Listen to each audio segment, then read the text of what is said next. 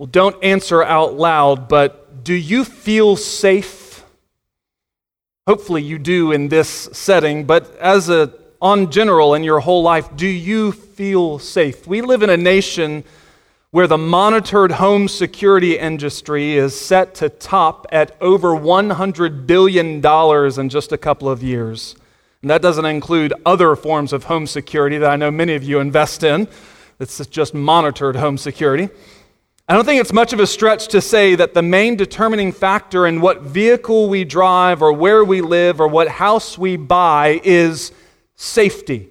We want to feel at peace or ease or safe. Every year, insurance companies do supposedly independent studies about which states are the safest in terms of violent crime and natural disasters. I'll go ahead and tell you, Tennessee has not made that list any time over the last several decades, not even close actually. Usually it's the New England states that win out. If you are so laser focused on safety from all threats, you should probably just go ahead and move to Maine or Rhode Island right now, because those are the safest places, they're saying, in America right now. On a global scale, if you're really thinking about getting safe, analysts tell us that we need to look at Monaco, which is the safest against natural disasters, and it boasts a fairly low crime rate. And if you are making the excess $250,000 a year, which is the standard price of living in Monaco, feel free to go ahead and move to Monaco. I won't be joining you. Afghanistan, Yemen, Syria, they're all dangerous because of violent crimes. The Philippines, India, and Indonesia, they top the list in natural disaster danger. So do you feel safe? Put all the stats and figures aside. It's interesting that the U.S. ranks very low among other countries in natural disaster safety. In fact, we're among the 20 highest at-risk countries. And Tennessee hasn't won, as I said earlier, a safest state in the country award anytime lately. I, however, very rarely feel at danger, though. Maybe I'm different. I think it's safe to say that most of us in here feel safe for the majority of our daily life. That's why I was floored some time ago when I came across an article that Newsweek published almost a year ago now, which claimed that over half of Americans ages 25 to 54 feel in imminent danger at least once a day. That's strong. 50% of Americans ages 25 to 54 feel in imminent danger at least once a day. Maybe I need to drive a little faster, take more chances or something, but I don't feel that kind of danger. Maybe they just polled the people who are driving beside me on Briley Parkway or something. They feel that danger when I'm driving. I don't know. But I've been told that I've got my head stuck in the sand and I need to watch the news more often, and then maybe the other side of that is maybe I don't feel that danger because I don't watch the news. You decipher all that. I don't know. But whatever your feelings on safety or danger, I have strong news for you here today. Every single one of us is in mortal danger every second of our lives, whether you feel it or not. And the source of this danger isn't from any law or legislation or the absence of a certain law or legislation that you want passed. It doesn't come from another country's threats or even from a shady character who might live down the road from you. Sin presents a clear and present danger in the life of every individual living and in this house of worship here this morning. Sin is imminent danger. So the story of Cain and Abel, it's one of the most ancient known to man. It's the story of some of the first humans who ever lived, the first to grow up in a cursed and fallen world. Their parents were our parents, Adam and Eve.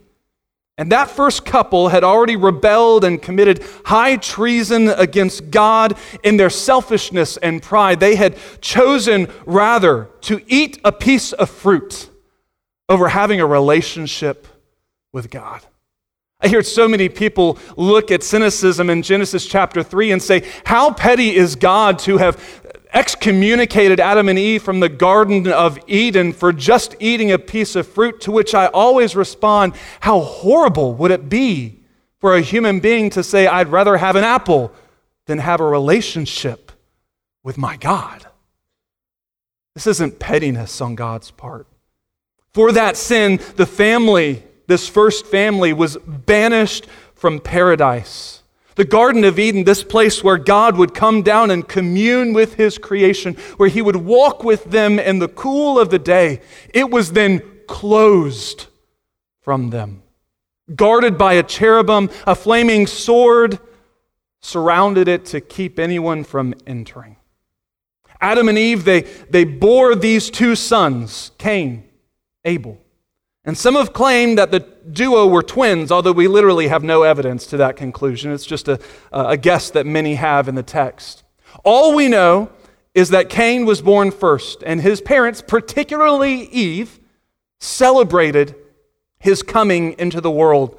Scholars believe that in verse 1, Eve's exclamation, I have acquired a man from the Lord, it points out that she actually believed Cain was the one born to her to break the curse that Genesis chapter 3 had laid upon them.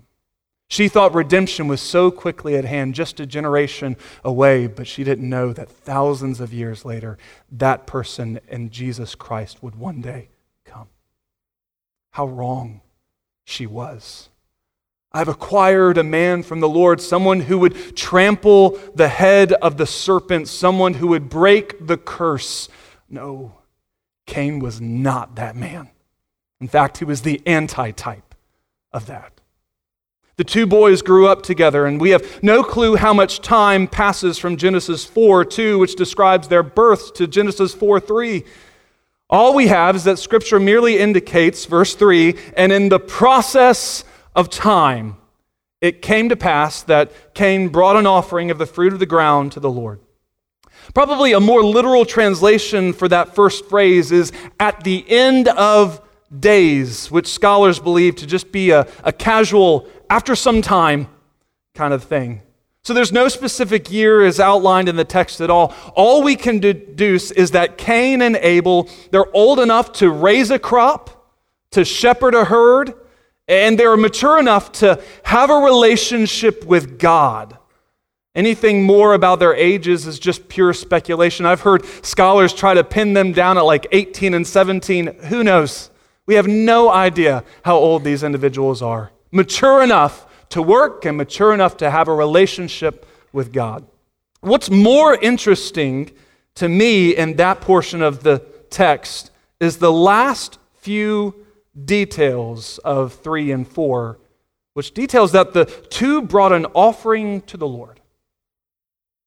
Cain, who is described as a farmer, a tiller of the ground, and Abel, a shepherd, they each bring from their field produce or meat. Cain, he's the farmer, he brings his produce, he brings fruit and vegetables. Abel, a shepherd, he brought of his flock to offer to God. Now, whole books, I'll go ahead and tell you, whole books have been written discussing this issue of Cain and Abel's offerings to God. Were these sacrificed on an altar? Were they left out in the open? What was the prescription for such a sacrifice? We don't have anywhere in Genesis chapter 3 where God says, "Thou shalt bring me an offering." Nothing like that. Genesis 3 doesn't give any directions to give God anything. Is this an earthly invention or a divine direction? We don't know. Just in the process of time, two boys bring an offering to God. They bring from what they have worked for so many years or so many months, and they lay it down before God in some kind of religious ceremony or ritual, you fill in whatever you like to call it. They bring from their first fruits, or at least Abel does, and they lay it before God. I had all those questions and more at the beginning of this week's study, and I'm happy to announce that I have more questions than when I started the study this week. I've got no clue about the inner workings of what's going on here with this offering.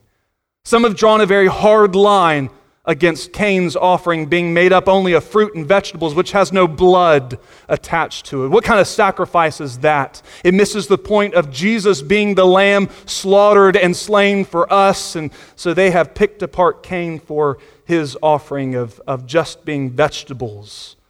Some seem to think that this offering of fruit was second class in God's eyes because it doesn't outline the weighty significance of his son's death and sacrifice on the cross.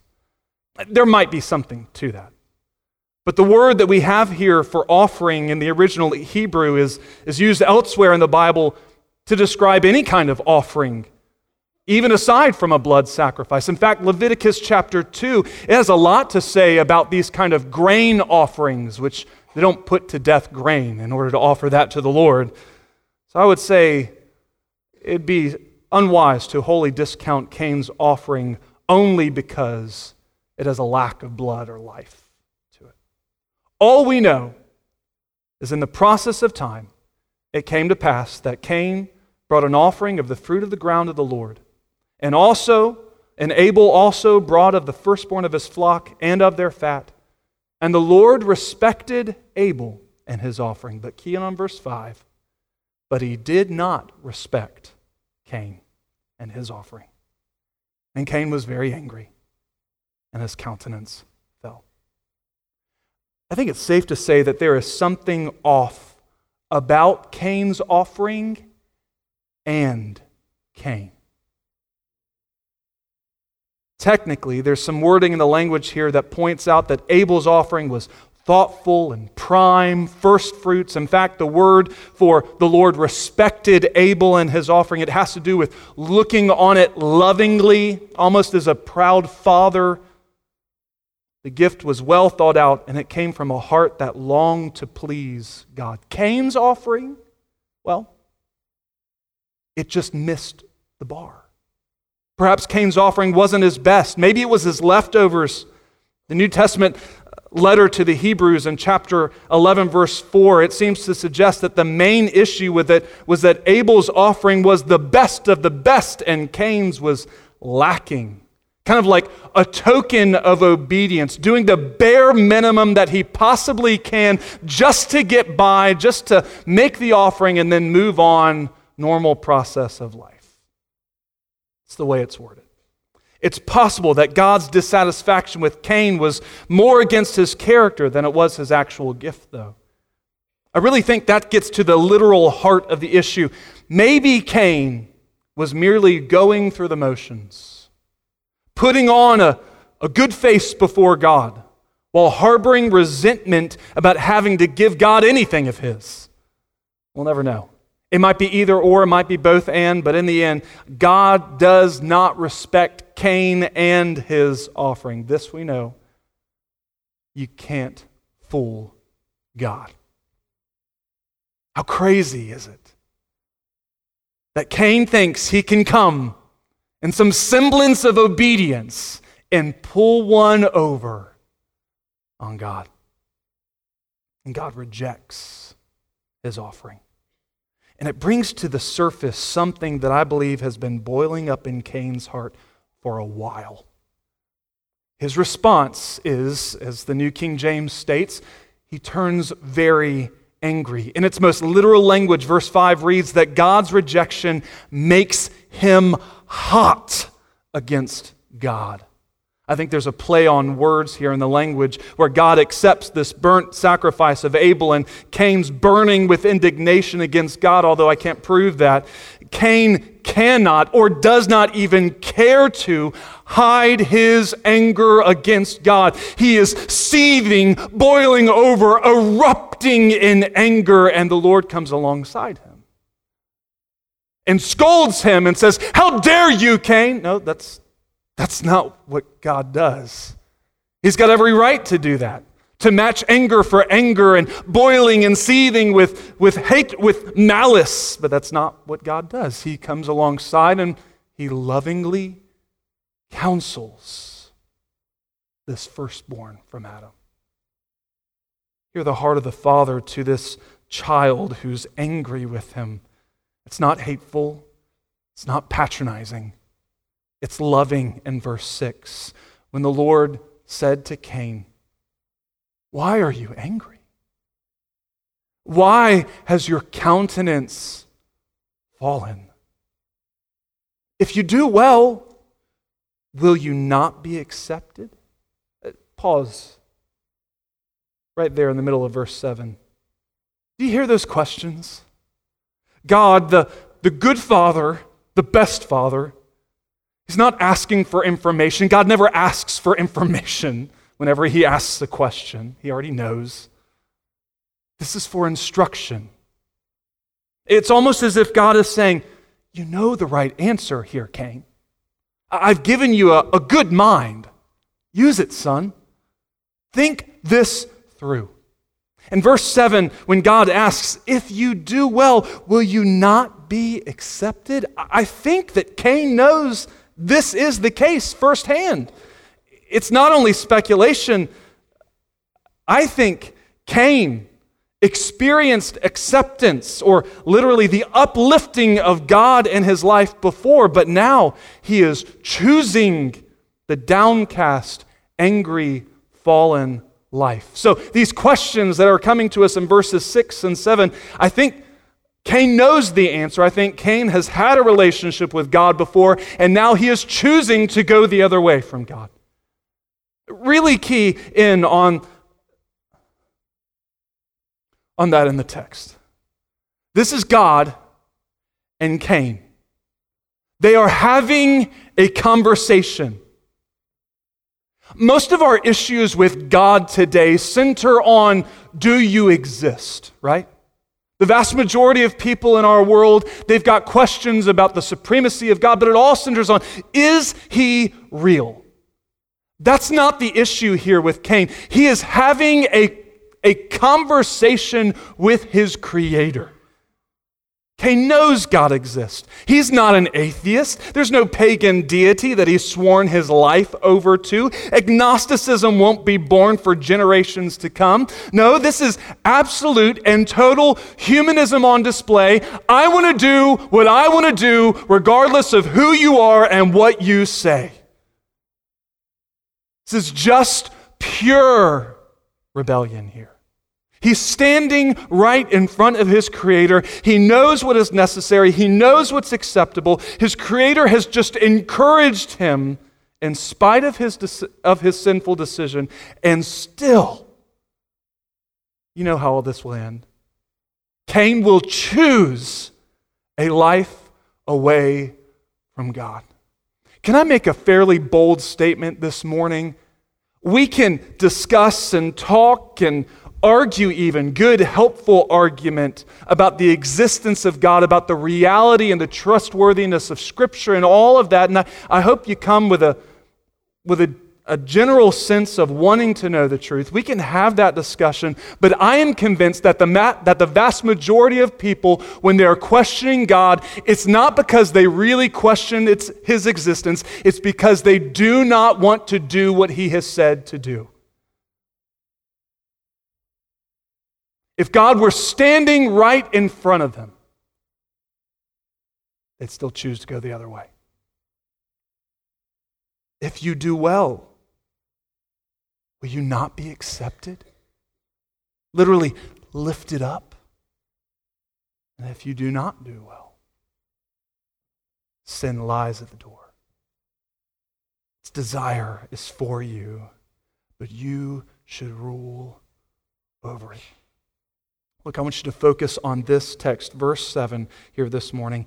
If you do what you know to be right, you will be accepted. You'll be lifted up. That's the opposite posture that Cain is now experiencing with this fallen countenance. If you do not well what you know to be right, Cain, worse things are in store for you than just a head hanging low. There is something lower still, more base. And God goes ahead and says, sin lies or crouches at the door. You can hear it already in the language of the text, can't you? The Lord, in his image-based language, he depicts a predator that is waiting just behind the door, ready to pounce on Cain. In fact, there's an Akkadian derivative of this word for lies or crouches, which has specific demonic undertones. Here's what I mean. There's a consistent translation that could be applied here, where it says, sin is the demon at the door that you're about to walk through, Cain.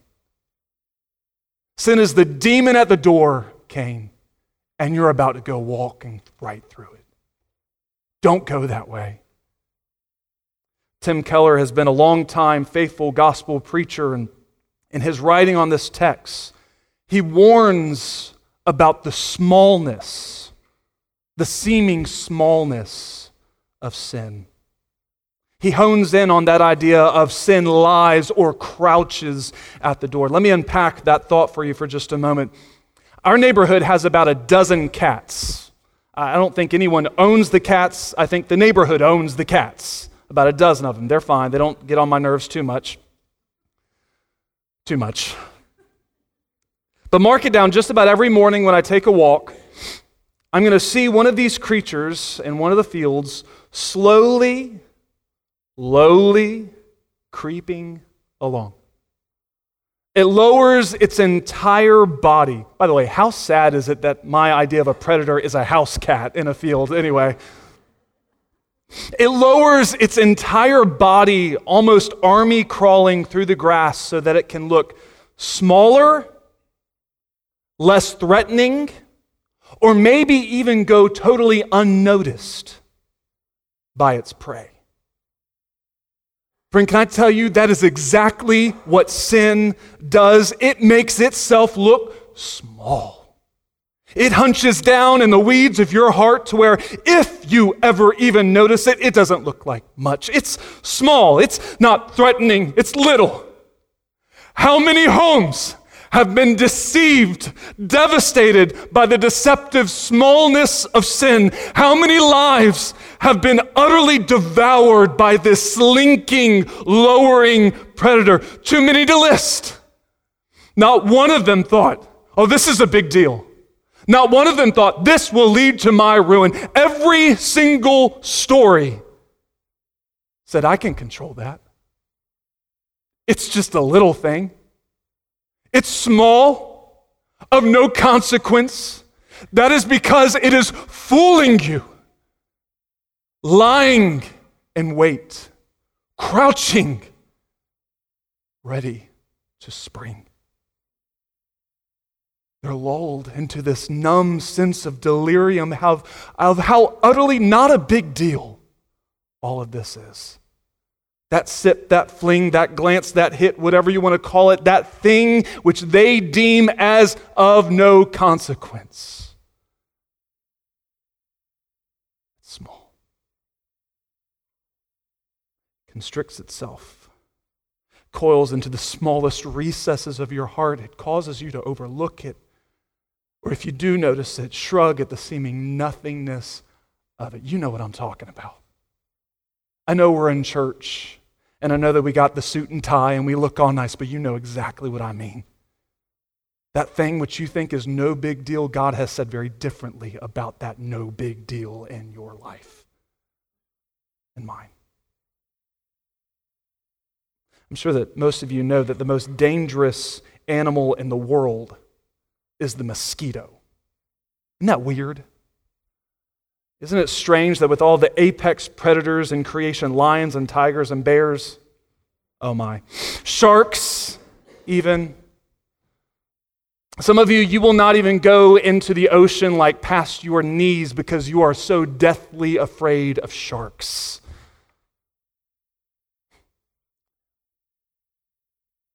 We don't put any kind of caution against mosquitoes. They're so common, they're so small. I know we live in a more civilized culture or whatever that doesn't necessarily have this problem as some of our third world country partners and friends, but we've grown accustomed to the most dangerous animal in the world. And so it is with sin. It crouches not just at the door, but it crouches down and it makes itself small in your life, making itself look insignificant, and then it pounces. It devours. If you do well, will you not be accepted? If you do not do well, sin lies at the door, and its desire is for you, but you should rule over it.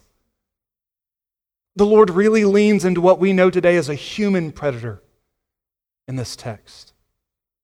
When he goes past the animal kingdom, he talks about a human predator when he says this whole idea of its desire is for you, someone that has a perverse desire for another.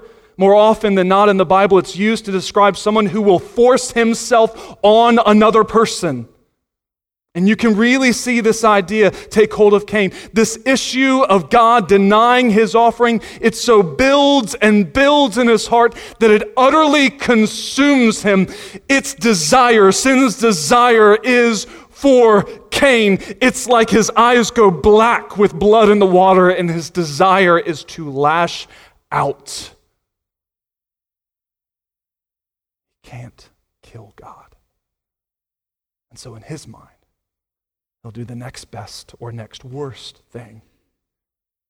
Cain attacks the image bearer of God. By the way, you know this. Murder is evil for obvious reasons. It orphans, it widows, it causes every kind of physical, emotional, spiritual pain. But what makes murder most wicked and so egregious to God is that it's an effort to extinguish the image of God from off the face of the earth. Abel. Cain, you are being dominated by this sin, and you don't even know it. Turn in your Bibles very quickly to 1 Peter chapter 5. Lest you think that this is just some ancient story and one that you don't really need to hear this morning. Peter says differently. In chapter 5, verse 8, it won't be on the screen. You'll have to turn there on your physical Bible or your phone. The Apostle Peter almost screams to the church, be sober, be vigilant, because your adversary, the devil, walks about like a roaring lion, seeking whom he may devour. Resist him, steadfast in the faith, knowing that the same sufferings are experienced by your brotherhood in the world. This is not a warning that we should just hear as a history lesson. This is today. This isn't just Cain versus Abel. This isn't just the sin of murder. This is the sin of every sin. Your adversary, your enemy, he walks about as a predator, seeking whom he may devour. His desire is for you. But you should rule over it. What? I should rule over it. That's how God ends his warning to Cain. Cain, you must subdue it. Don't give it any quarter in your life. Get this out of your life. Weed it out. There was a Puritan thought leader and theologian in England during the 1600s by the name of John Owen. He wrote and he taught extensively, but most consider his greatest legacy to be the book, The Mortification of Sin. It's weighty, but it's good. He describes, or he prescribes from God's word, how to battle against sin from the book of Romans. And our culture would do well to go to the library and pick up a copy. Before you do, though, just hear the one phrase that summarizes the whole book. He says, be killing sin, or sin will be killing you. Church, Christian, you got to hear that. Be killing sin, or sin will be killing you. Get rid of the nonsense of, this is a small thing in my life, it's no big deal. Sin will be killing you. And here in the text and elsewhere in God's word, the Lord lays out for his creation that we are not to be bound by sin, that we're not to be ruled by its tyranny, that we are not to be devoured by its severity. He says, subdue it, Cain. Peter, as I just said, he writes, he says, submit to God, resist the devil, and he will flee in 1 Peter 5. James records, he says, draw near to God, he will draw near to you. Cleanse your hands, purify your hearts, lament, mourn, weep, rule over it, Cain. Subdue it. Make it of no consequence, really no consequence. But Cain's not listening anymore.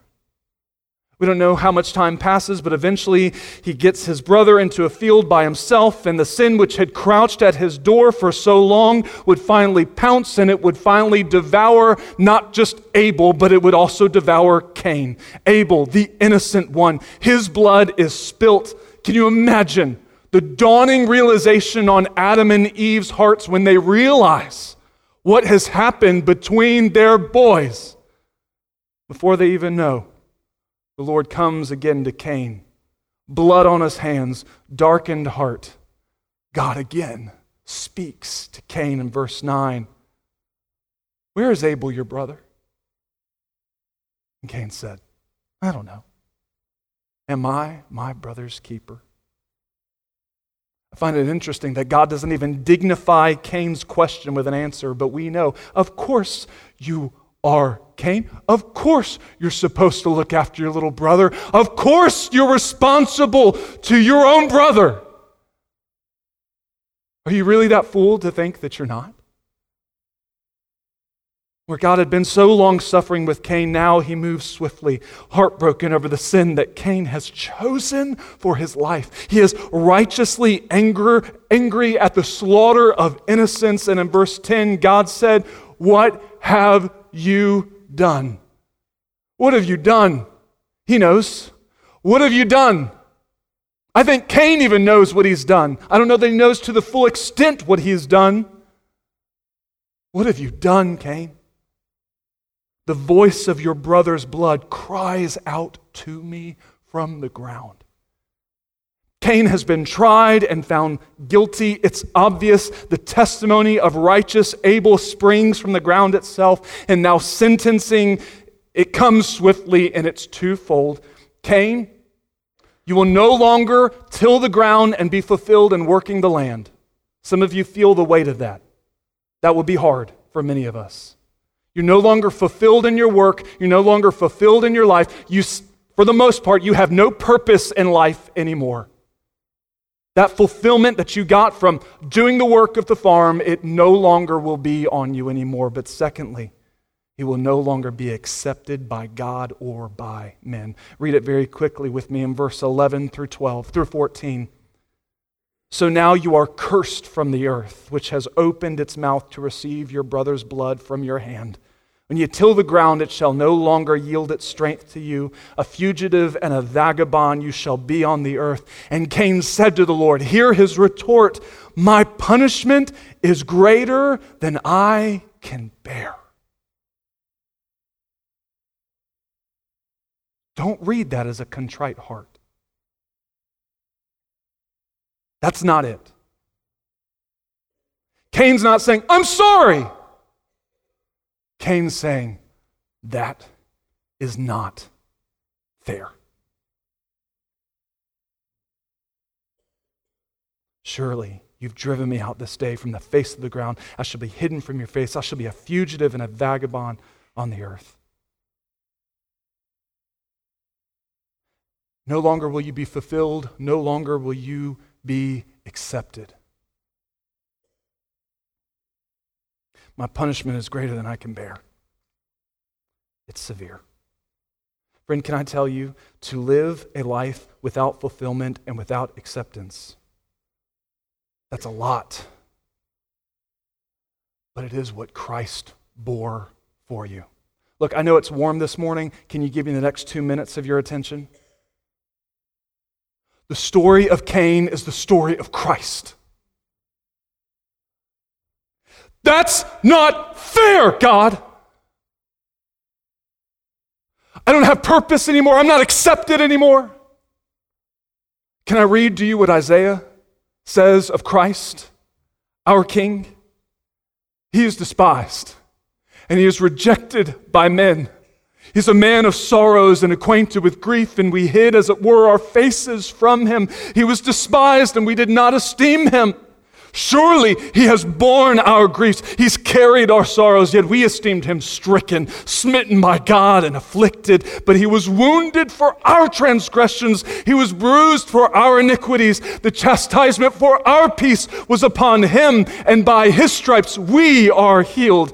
All we like sheep have gone astray. We've turned everyone to his own way, and the Lord has laid on him the iniquity of us all. He was oppressed and he was afflicted, yet he opened not his mouth. He was led as a lamb to the slaughter, and as a sheep before its shearers is silent, so he opened not his mouth. He suffered for you, and in many ways he could have said, "That's not fair, God," but it was grace, and that's what you get.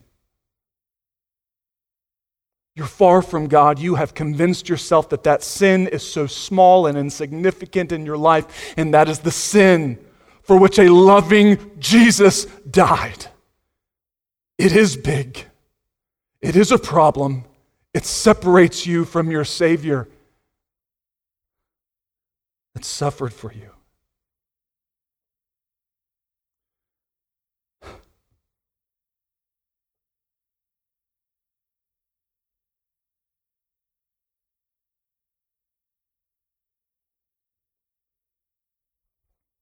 Charlotte Elliott was this woman who lived in the 1800s.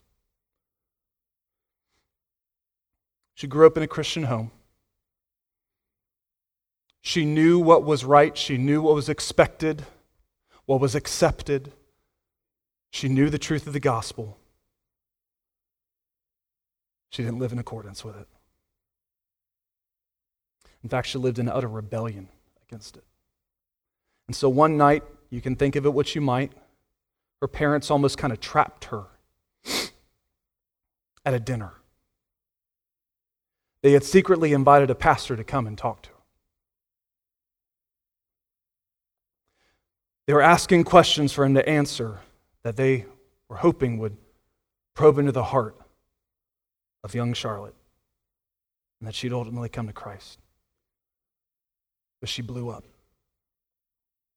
In a rage, she stomped off, left the table, forgetting the mid-19th century way you're supposed to act. And the few that were sitting around the table, they finished their meal in silence. But because God was still working on Charlotte's heart, eventually, sorry for her outburst, she came back to the table. The family promptly got up and left. It was just she and the preacher. And he began to urge her, follow Christ. She was so overwhelmed with her pride, with all of her sense of worth, that it took a lot of talking to reveal to her that she was, in fact, a sinner. She'd believed the lie that her sins, her faults, her fallenness was no big deal. But finally, after 2 hours of discussion, she broke down. Then the greatest obstacle for Charlotte was the fact that she felt too sinful for God to ever accept her. She was too filled with herself, with her own works. And the pastor just began saying over and over and over and over again, Charlotte, you've got to come to God just like you are. Come to God just like you are. The light didn't break. Preacher left.